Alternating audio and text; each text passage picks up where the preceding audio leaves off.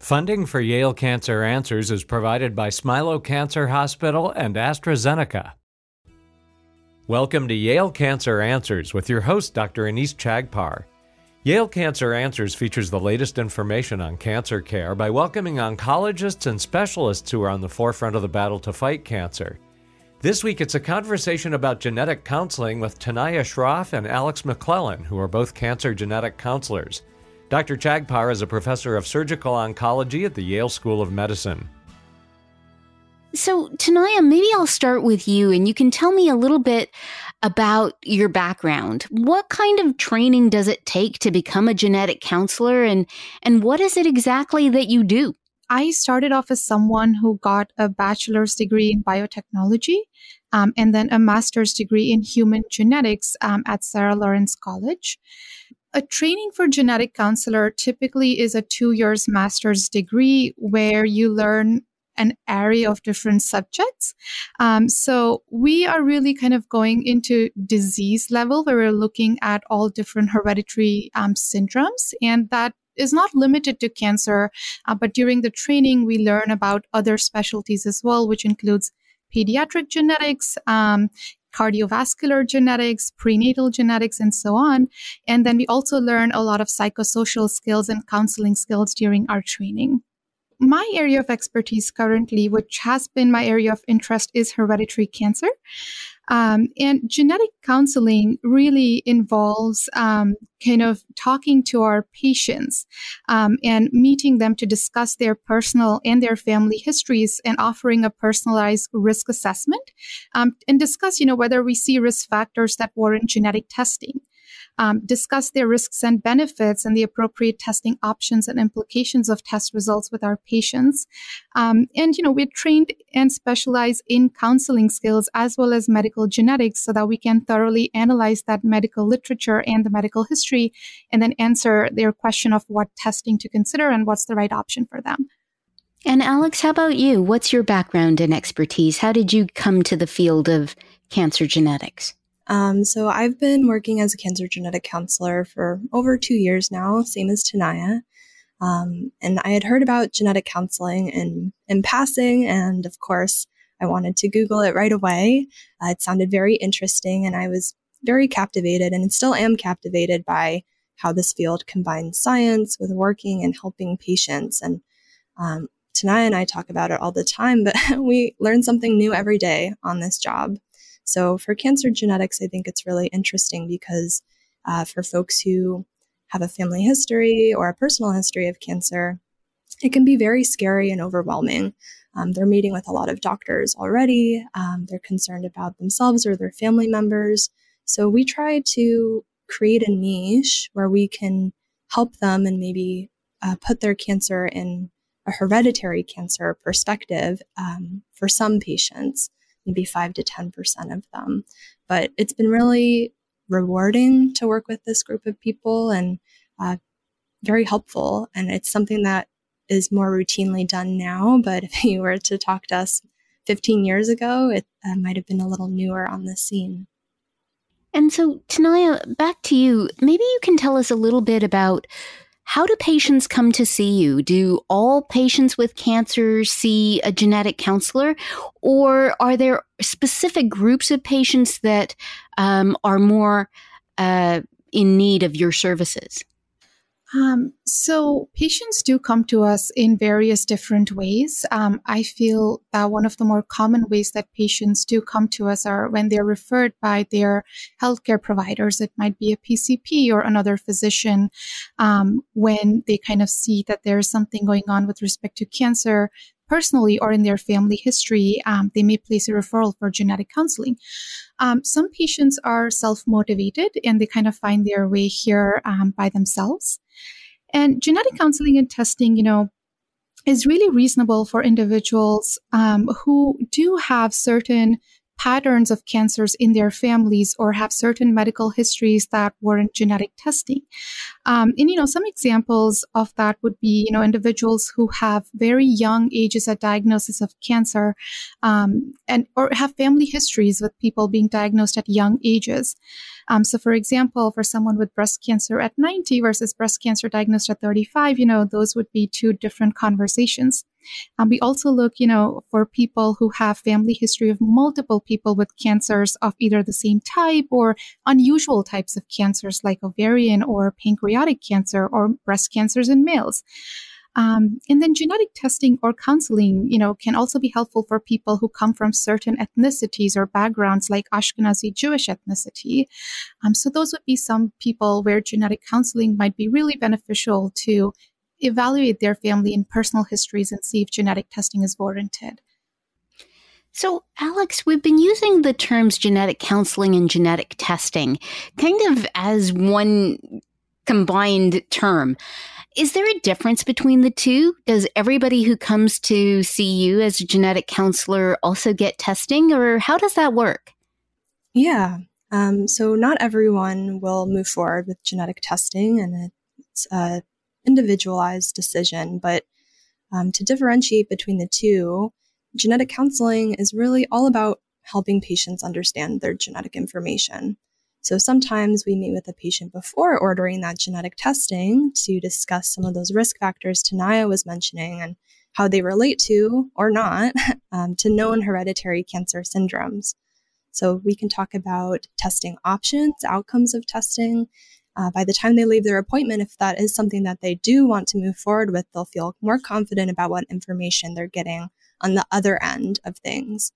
But other times, people have gotten genetic testing maybe through an outside provider or something that they've done themselves, and we can help interpret that information for them to make sure that they're receiving the appropriate care based on those genetic test results, to make sure that they were tested for the appropriate things. And genetic counseling is critical and crucial to help ensure patients are doing all of the right things from the information we can get from genetic testing. So it can be tricky to interpret test results in the context of someone's personal and family history, but that's what we try to focus on in the session because we understand it's different for everyone. And so, Tanaya, when we talk about genetic testing, just a few questions. First, how do you decide what test is appropriate? And second, is genetic counseling and genetic testing covered by insurance?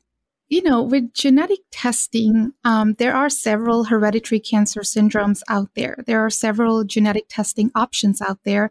And, initially it started out as testing patients for a couple of genes like BRCA1 and BRCA2. And now we know it goes beyond that.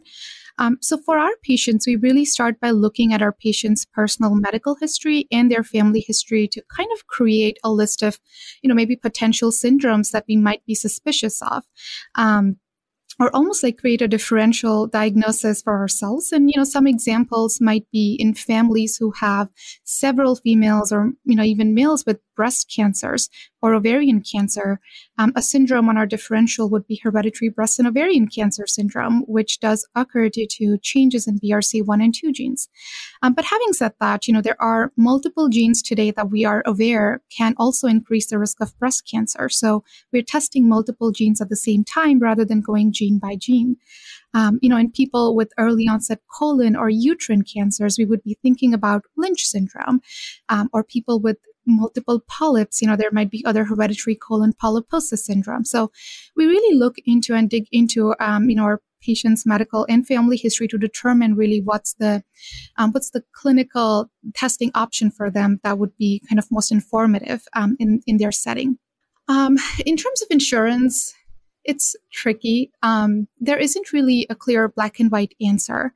With genetic testing, we have national guidelines. We call them NCCN guidelines. And so genetic counselors use them to determine whether genetic testing is clinically indicated for someone or not. And a lot of insurances do also follow these NCCN guidelines as they are kind of determining the criteria for coverage of these genetic testing. And a lot of insurance companies will follow. There might be some that kind of have different criteria as well. So when a patient comes and meets with us, looking at their personal and family history, we then go back to these insurances and see if there are guidelines laid out for us. And if they are, we would, be telling the patient that, they do meet the insurance's criteria for testing as well. And so we do have ways to ensure that the patient is, being covered for the test, or they know kind of what to expect in terms of cost. And then sometimes, it can get a little bit more tricky when we don't have guidelines for testing. Tanaya, I also wanted to add that for folks who, for whatever reason, might not meet their insurance criteria. So if we're clinically suspicious for a hereditary cancer syndrome, but insurance doesn't even have guidelines for that syndrome, we always talk about a self-pay option for genetic testing. And that can be done typically around $250 at this time. But that's always an option for folks who might not meet clear-cut guidelines as far as we know. But again, thinking about how far we've come in the past 15 years or so, the price of testing has really gone down. Yeah, for sure. And so, Alex, when people come in and are thinking about getting genetic testing, one of the questions that they may ask is, well, what are the ramifications of this information? I mean, is it just for me to know that I have a genetic mutation that put me at increased risk of getting the cancer that I already have? If so, so what? Or is there other information that you glean from that genetic information that might have implications for that patient's care or for their family? Can you talk a little bit more about what you do with the information that you get and how that can really impact care? Absolutely. Yeah, I think we do get that question a lot because folks who've already been diagnosed with a cancer, they're of the opinion that it's not something that could be helpful to them. So when we're talking in our genetic counseling sessions, we always highlight the potential ramifications as far as treatment for a cancer. So sometimes it can help guide what we're doing for surgery. Sometimes it can make someone eligible for a targeted line of treatment, for example. So there can be implications there, as well as for that patient in the future, because it might explain why someone developed cancer in the first place, but also give us an insight into whether they're at risk for other cancers. And if that's the case, we want to make sure we're doing screening earlier or more frequently. Sometimes there's surgical risk reduction as well. So the big ones for family, or the big ones for the patient, are for treatment or for future cancer risks. But of course, in genetics, you can't escape from families. So there is also impact for families as well, as far as children, parents, siblings, or even more extended relatives. Because if someone does have one of these mutations, their family members would be at risk to have it as well. Great. Well, we're going to talk a lot more about the implications that it has for patients and families right after we take a short break for Medical Minute. Please stay tuned to learn more about genetic counseling with my guests, Tanaya Shroff and Alex McClellan. Support for Yale Cancer Answers comes from Smilow Cancer Hospital, where a dedicated team approach is used to diagnose liver cancer early when treatment is optimal and new, more effective treatments are being developed. To learn more, visit yalecancercenter.org/liver. It's estimated that over 240,000 men in the U.S. will be diagnosed with prostate cancer this year, with over 3,000 new cases being identified here in Connecticut. 1 in 8 American men will develop prostate cancer in the course of his lifetime. Major advances in the detection and treatment of prostate cancer have dramatically decreased the number of men who die from the disease. Screening can be performed quickly and easily in a physician's office using 2 simple tests, a physical exam and a blood test. Clinical trials are currently underway at federally designated comprehensive cancer centers, such as Yale Cancer Center and at Smilow Cancer Hospital, where doctors are also using the Artemis machine, which enables targeted biopsies to be performed. More information is available at yalecancercenter.org. You're listening to Connecticut Public Radio. Welcome back to Yale Cancer Answers. This is Dr. Anees Chagpar, and I'm joined tonight by my guests, Tanaya Shroff and Alex McClellan. We are discussing the role of the genetic counselor, particularly when it comes to cancer. So right before the break, Alex was telling us about how genetic information for patients who are diagnosed with cancer can have implications for that patient in terms of their treatment as well as future screening, as well as for their family. So, Tanaya, I was hoping that you could kind of pick up there and talk to us a little bit more about what happens to the family of these patients. So let's say you have a patient who has been diagnosed with cancer and you do genetic testing on that patient and they're positive for a mutation. What implications does that have for their family? Does their family then need to be tested? Do they get screened more frequently? Are there discussions that you have with the family? How does that work? And what if the family really doesn't want to know? So when we have results or positive test results for our patients, we do encourage them to talk to their family members about these results because it has direct implications, as Alex was mentioning. Once the positive test result is found, the next step is to really test other family members to see who in the family inherited or has the same positive test result as was found in our patient. If you think about your first degree relatives, the patient's children, their siblings or their parents, they do have a 50% chance of having the same positive test result or the mutation that the patient was identified to have. And it kind of goes so on and so forth for other extended relatives as well. So we certainly encourage our patients to discuss that information with them. And the next step really, rather than directly jumping to even screening those family members, we want to establish if the mutation is present in those family members or not. In most cases where we see that the mutation is not present or the family member has tested negative for the mutation, in those cases, typically increased screening might not really be necessary for those family members because they have inherited that risk factor from their parents or their other family members. But there are certain exceptions to that where in certain cases, increased screening may still be necessary. So it certainly depends on what the mutation is and in which gene it was identified. So we certainly want to talk to our patients about the implications for their family members in details.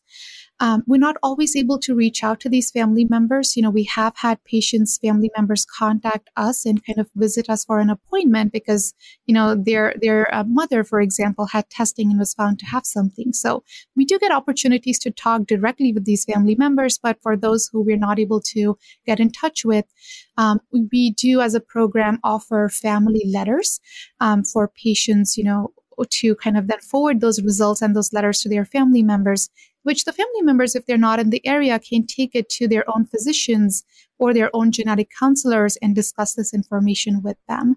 And so, Alex, so far we've been talking about, either you get a positive genetic testing result that has implications or a negative one, which might mean that, you didn't inherit a genetic mutation.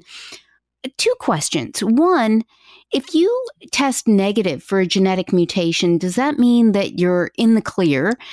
And the second question is, are there any other options between black and white, positive and negative? Do you ever get a fuzzy answer? Oh, yes. More often than we'd like, because genetics in the field is relatively new. So backing up a little bit, we're all born with genes, the instructions for our bodies, and the genetic testing is essentially a fancy spell check for the genes. So are the genes spelled properly and working correctly, or is there a spelling error or one of these mutations in a gene that causes it not to function properly? And of course, when there is one of those spelling errors in the cancer setting, we see that that's associated with an increased risk. But I always tell my patients that there is an in-between option. So different genetic variants can be interpreted differently. And the ones where we have seen an increased risk for cancer, we call them positive.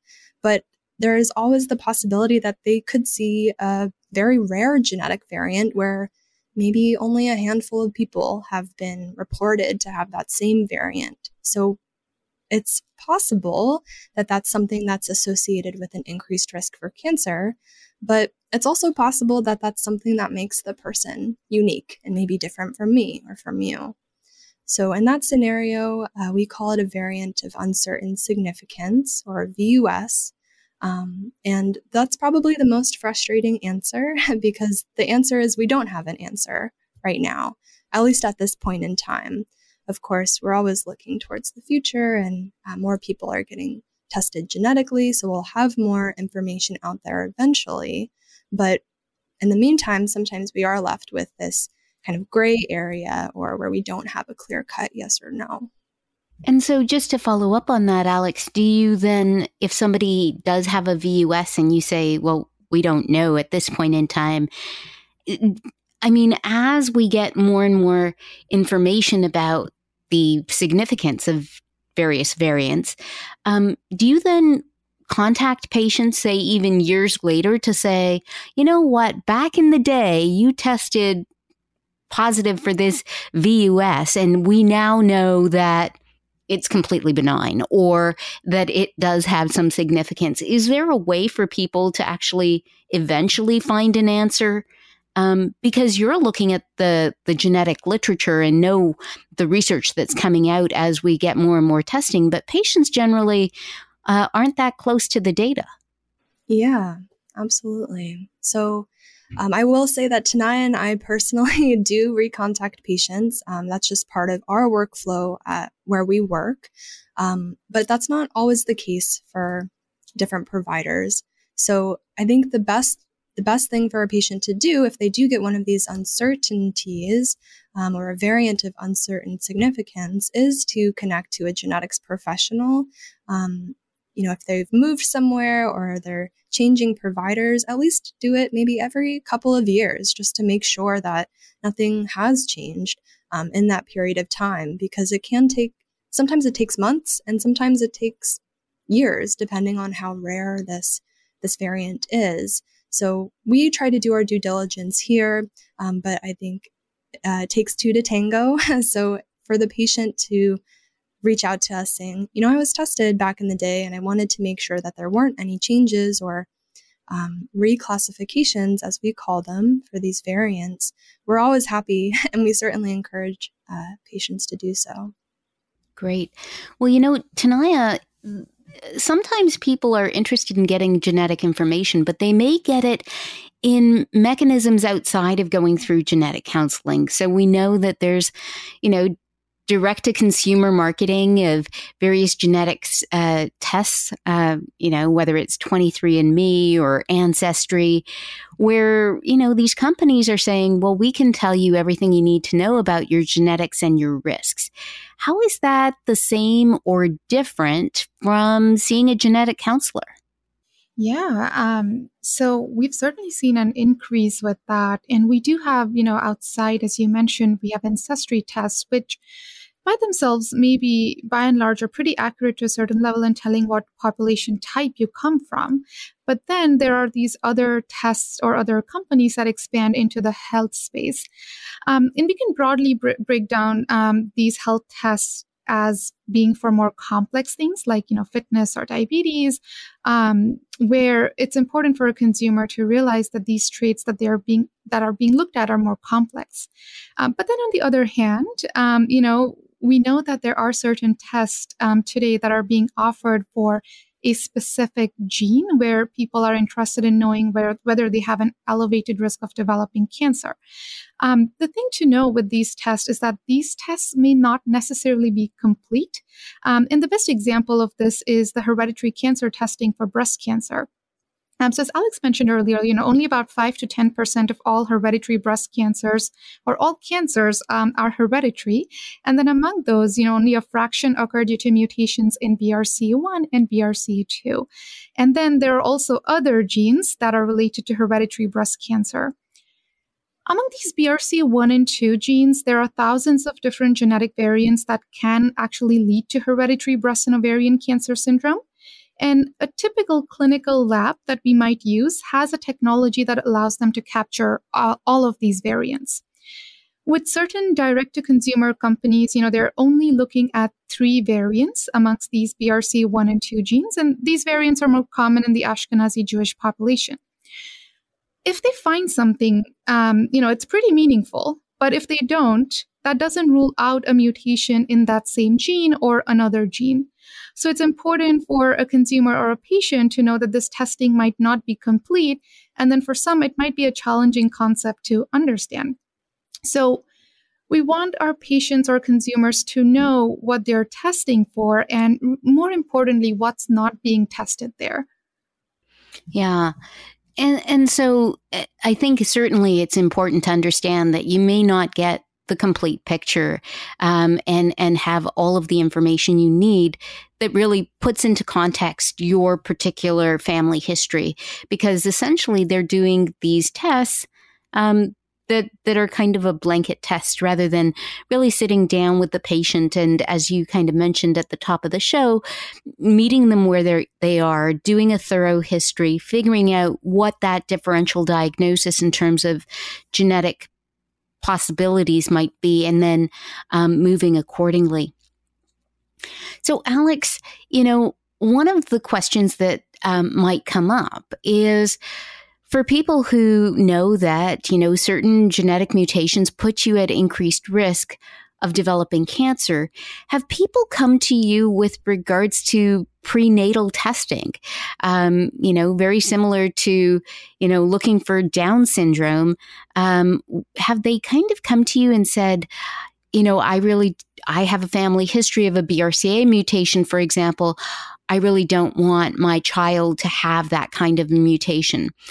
Has that conversation taken place? And if so, how do you handle that? And what advice do you give to patients? Ooh, that's a good question, because, typically on the day-to-day we're working with cancer risks, but sometimes for these cancer genes, if there are mutations inherited, let's say in 2 BRCA2 genes, that's associated with a completely different syndrome, something called Fanconi anemia. And that borders into the reproductive genetic counseling sphere because that's a childhood onset condition. And prospective parents might want to know more about that, in addition to learning about their own cancer risk if they have just one of these mutations. So we are lucky to have colleagues in the reproductive genetic counseling setting where we can tag team with a patient to make sure that they're receiving the appropriate counseling for cancer genetics, but also receiving the appropriate counseling for reproductive risks and risks for children to either even just have one of those mutations or 2, again, associated with a different type of syndrome. So we try to stay in our lane here because we have realized that we are specialized now in a cancer setting, but there are genetic counselors, as Tanaya was mentioning, who specialize in reproductive genetics or pediatric genetics, where there could be tests out there that we don't know about since we've graduated from school. This field is rapidly changing, so I think it depends on the patient, and we don't want to overwhelm patients with too much information all at the same time, but we do our best to navigate that, and we understand that it can bring up a lot of emotions for patients, even thinking beyond themselves when it comes to their family. Alex McClellan and Tanaya Shroff are cancer genetic counselors. If you have questions, the address is canceranswers@yale.edu, and past editions of the program are available in audio and written form at yalecancercenter.org. We hope you'll join us next week to learn more about the fight against cancer here on Connecticut Public Radio. Funding for Yale Cancer Answers is provided by Smilow Cancer Hospital and AstraZeneca.